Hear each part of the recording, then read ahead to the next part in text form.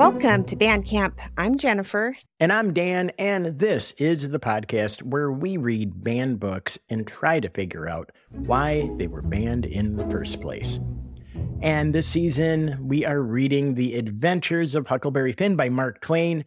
And as always, we have to tell you there are going to be spoilers ahead because we are literally reading the book out loud, so everything coming out of Jennifer's mouth is potentially a spoiler.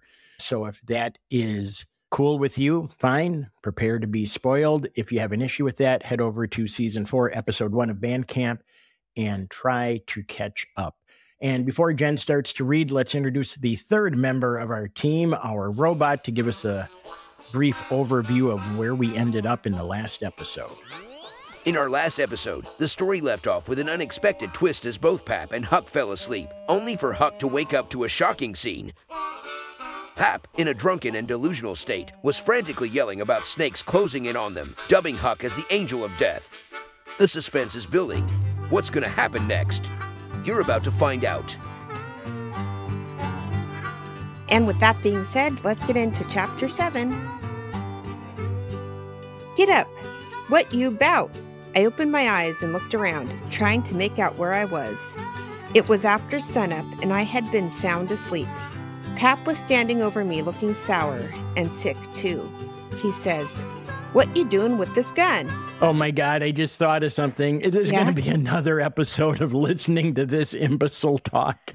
I mean, hopefully this will be the last we hear of him. Maybe he'll do his escape plan and leave him behind, and we'll never hear from him again. I judged he didn't know nothing about what he had been doing, so I says, "Somebody tried to get in, so I was laying for him. Why didn't you roust me out?" "Well, I tried to, but I couldn't. I couldn't budge you." "Well, all right, don't stand there palavering all day." I don't know what palavering means. Palavering, engaging in prolonged and meaningless talk or conversation, often characterized by empty or insincere words. Dum Dum Pap using a word like palavering is like a fish trying to climb a tree, absurd and out of place. It is as odd as a cat barking at the moon, out of character and utterly baffling. It sounds very fancy for this guy. Don't stand there palavering all day, but out with you and see if there's a fish on the lines for breakfast. I'll be along in a minute. He unlocked the door, and I cleared out up the riverbank. I noticed some pieces of limbs and such things floating down, and a sprinkling of bark, so I knowed the river had begun to rise. I reckoned I would have great times now if I was over at the town. The June rise used to be always luck for me, because as soon as that rise begins, here comes cordwood floating down, and pieces of log rafts, sometimes a dozen logs together. So all you have to do is to catch them and sell them to the woodyards and the sawmill. Boy, there is not a lot to do in these small towns, Jennifer. I'll tell you, when the highlight of the year is waiting for sticks to float by so you can sell them to the sawmill, tough times. I went along up the bank with one eye out for Pap and the other one out for what the rise might fetch along. Well, all at once, here comes a canoe. Just a beauty, too, about 13 or 14 foot long, riding high like a duck. I shot headfirst off of the bank like a frog, clothes and all on, and struck out for the canoe. I just expected there'd be somebody laying down in it, because people often done that to fool folks. And when a chap had pulled a skiff out most to it, they'd raise up and laugh at him. But it weren't so this time. It was a drift canoe, sure enough, and I clomb in and paddled her ashore. Thinks I, the old man will be glad when he sees this. She's worth $10. But when I got to shore, Pap wasn't in sight yet, and as I was running her into a little creek like a gully, all hung over with vines and willows, I struck another idea. I judged I'd hide her good, and then, instead of taking to the woods when I run off, I'd go down the river about 50 miles and camp in one place for good, and not have such a rough time tramping on foot. Yeah, it's smart. It was pretty close to the shanty, and I thought I heard the old man coming all the time. But I got her hid, and then I out and looked around a bunch of willows, and there was the old man down the path a piece just drawing a bead on a bird with his gun, so he hadn't seen anything. When he got along, I was hard at it taking up a trot line. Oh, trot lines are full.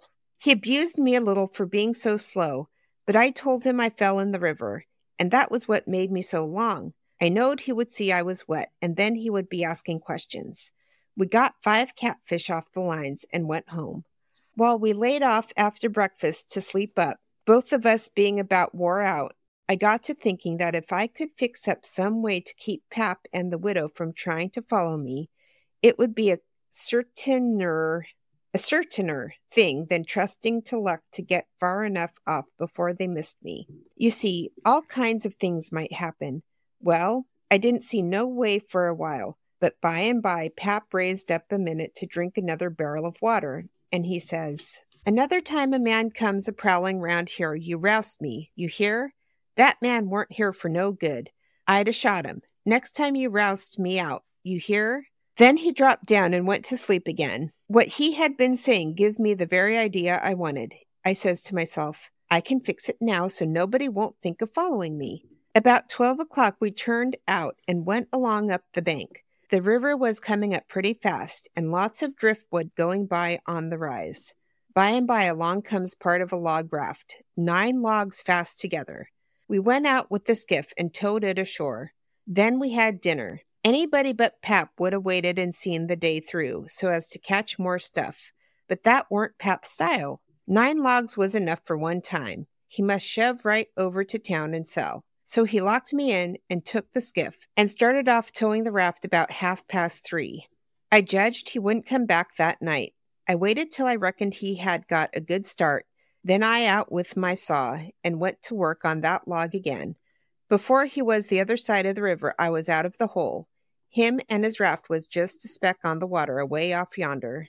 So when you said, or when you mentioned a couple paragraphs ago that he was going to come up with a plan so the dad or the widow wouldn't follow him, I know what I would do if that was my goal. Yeah. I would somehow fake my death. And then the day, I don't know how I'd fake it, put my suspenders on a log or something, I don't know. But Sure. With all the high water and all this debris floating by, if I could somehow make it so some of my stuff washed ashore and I was nowhere to be found, boom, Yeah. new life. Yeah, that's the classic. Leave traces of your demise. I took the sack of cornmeal and took it to where the canoe was hid and shoved the vines and branches apart to put it in. Then I done the same with the side of bacon. Then the whiskey jug. I took all the coffee and sugar there was, and all the ammunition. I took the wadding. I took the bucket and gourd. Took a dipper and his dad's going to be so mad. Took a dipper and a tin cup, and my old saw and 2 blankets, and the skillet and the coffee pot. I took fish lines and matches and other things, everything that was worth a cent. I cleaned out the place. I wanted an axe, but there wasn't any. Only the one out at the woodpile, and I knowed why I was going to leave that. Why does he know why would he leave the axe? 'Cause he's gonna fake his death, that's what I'm saying. Ah, Huck Finn, a character we thought we knew. But beneath that mischievous grin there lurks something more, something darker. As his plan to confront Pap sharpens, so does the blade of mystery in this gripping new podcast from Dateline, The Thing About Huck. I fetched out the gun, and now I was gone. I had wore the ground a good deal crawling out of the hole and dragging out so many things. So I fixed that as good as I could from the outside by scattering dust on the place, which covered up the smoothness and the sawdust. Then I fixed the pieces of log back into its place and put 2 rocks under it and one against it to hold it there, for it was bent up at that place and didn't quite touch the ground. If you stood 4 or 5 foot away and didn't know it was sawed, you wouldn't never notice it. And besides, this was the back of the cabin, and it weren't likely anybody would go fooling around there. It was all grass clear to the canoe, so I hadn't left a track. I followed around to see. I stood on the bank and looked out over the river, all safe. So I took the gun and went up a piece into the woods and was hunting around for some birds when I see a wild pig. Hogs soon went wild in them bottoms after they got away from the prairie farms. I shot this fellow and took him into camp.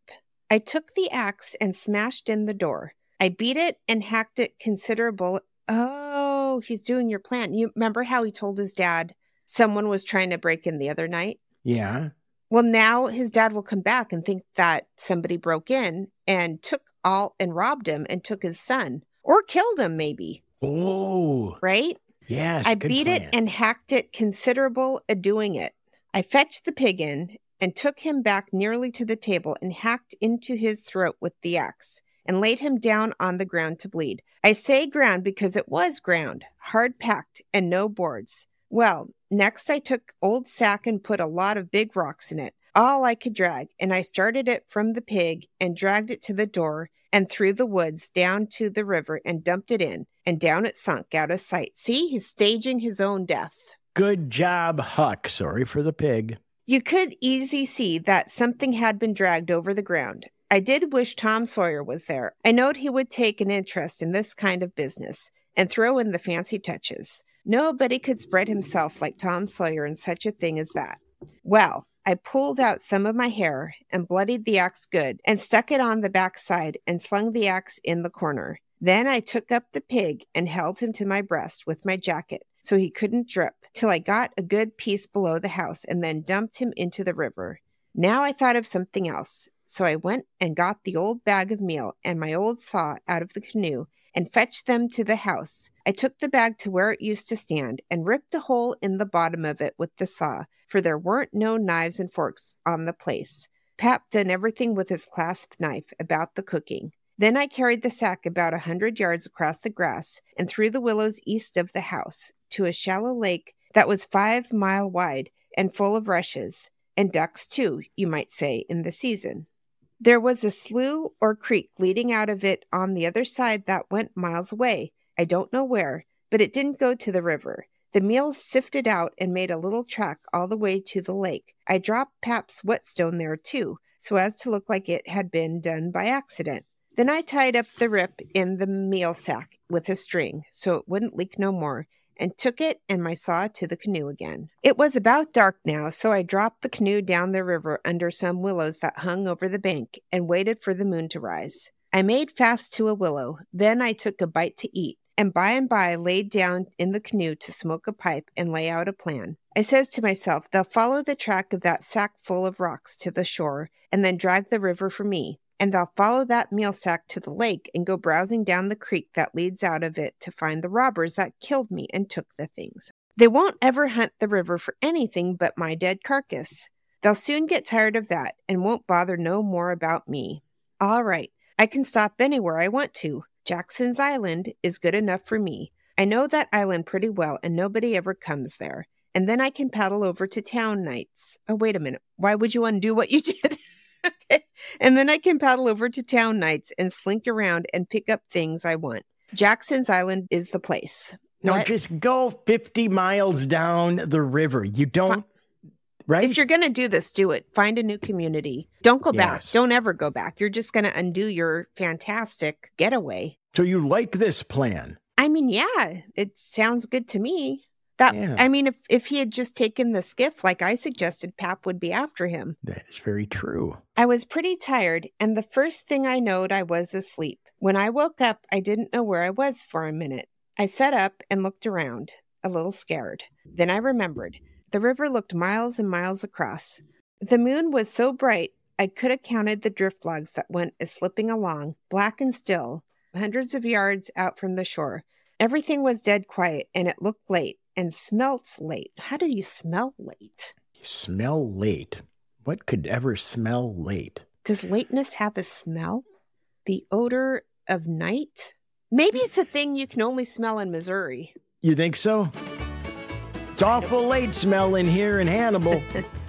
Kind of. It sounds about right. I took a good gap and a stretch and was just going to unhitch and start when I heard a sound away over the water. I listened. Pretty soon I made it out. It was that dull kind of irregular sound that comes from oars working in rowlocks when it's a still night. I peeped out through the willow branches, and there it was, a skiff, away across the water. I couldn't tell how... Okay, what is a skiff? A small boat? Skiff, a small, flat-bottomed boat typically designed for rowing, sailing, or powered by a small motor. Skiffs are often used for fishing, transportation in shallow waters, or recreational purposes due to their ease of maneuverability and versatility. Wait, so what time is this, Jennifer? Is it dark out? Well, it must be because it smells late. I imagine it's early morning, like 1 o'clock or 2 o'clock or something. Who is out there in a skiff? I don't know. I peeped out through the willow branches, and there it was, a skiff away across the water. I couldn't tell how many was in it. It kept a-coming, and when it was abreast of me, I see there weren't but one man in it. Thinks I, maybe it's Pap, though I weren't expecting him. He dropped below me with the current, and by he came a-swinging up shore in the easy water, and he went by so close I could have reached out the gun and touched him. Well, it was Pap, sure enough, and sober too, by the way he laid his oars. Oh my God. Why's Pap there? Isn't he down rivers quite a ways? What's Pap doing out there? I don't know, but so they are literally crossing in the night, and Pap doesn't see him? I guess not. He didn't start off yet. Why didn't he start off yet? Did I miss something? Yeah, he fell asleep again. This kid. Like, remember he was gonna escape that one night and he fell asleep, and then he fell asleep now? Jackson Island is the place. I was pretty tired, and the first thing I knowed, I was asleep. Has he got narcolepsy or something? He has narcolepsy. Nobody ever talks about narcolepsy in this story. This is where we plant our flag. This is a major discovery. Can you imagine killing a pig, going through all of this insane but brilliant plan to fake your own death, and then take a little nappy poo before you leave? What is this? Well, luckily he didn't unhitch yet, so he's still hidden, in the vines or whatever.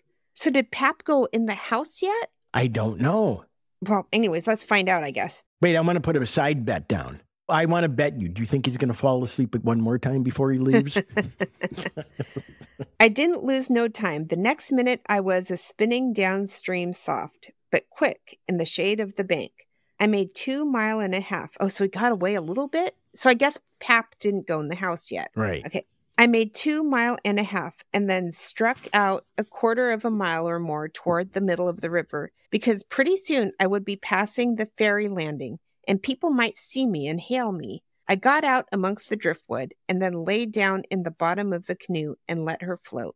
I laid there and had a good rest and a smoke out of my pipe, looking away into the sky, not a cloud in it. The sky looks ever so deep when you lay down on your back in the moonshine. I never knowed it before, and how far a body can hear on the water such nights. I heard people talking at the ferry landing. I heard what they said, too, every word of it. I heard one man say it was nearly 3 o'clock, and he hoped daylight wouldn't wait no more than about a week longer. After that, the talk got further and further away, and I couldn't make out the words any more. But I could hear the mumble, and now and then a laugh, too, but it seemed a long ways off. I was away below the ferry now. I rose up, and there was Jackson's Island, about 2.5 miles downstream, heavy timbered and standing up out of the middle of the river, big and dark and solid, like a steamboat without any lights. There weren't any signs of the bar at the head. It was all under water now. It didn't take me long to get there. I shot past the head at a ripping rate. The current was so swift, and then I got into the dead water and landed on the side toward the Illinois shore. I run the canoe into a deep dent in the bank that I knowed about. I had to part the willow branches to get in, and when I made fast, nobody could have seen the canoe from the outside. These boys, they know all the little hidey places. Yeah, it's like that's all they would do is just explore where they could hide if they ever need to make a fast getaway. I went up and sat down on a log at the head of the island and looked out on the big river and the black driftwood and away over to the town, 3 miles away, where there was 3 or 4 lights twinkling. A monstrous big lumber raft was about 1 mile upstream, coming along down, with a lantern in the middle of it. I watched it come creeping down, and when it was almost abreast of where I stood, I heard a man say, "Stern oars there, heave her head to starboard." I heard that just as plain as if the man was by my side. There was a little gray in the sky now, so I stepped into the woods and laid down for a nap before breakfast. End of chapter. time is so strange with these people. 3 o'clock in the morning, he's napping, then he's getting up, and then he's making his escape for like half an hour. I am thankful that during the middle of his escape, he did find time to take yet another nap. Yeah. It's time for PPP, problematic points to ponder. What, if anything, would be considered banworthy in this chapter? In that chapter, nothing banworthy again, like no offensive words even. So yeah, it's interesting. I mean, you fake your own death, nothing banworthy. If anything, I think kids can learn something valuable from it. All right. Well, we've caused enough literary chaos for today. Thank you for listening, scary book people. If you enjoyed this episode, please share it with one person to whom it would add value. Bandcamp is produced and hosted by Jennifer Davis and me, Dan Schultz. All media used in this production was done so under the protection of fair use. See you guys next time. Bye.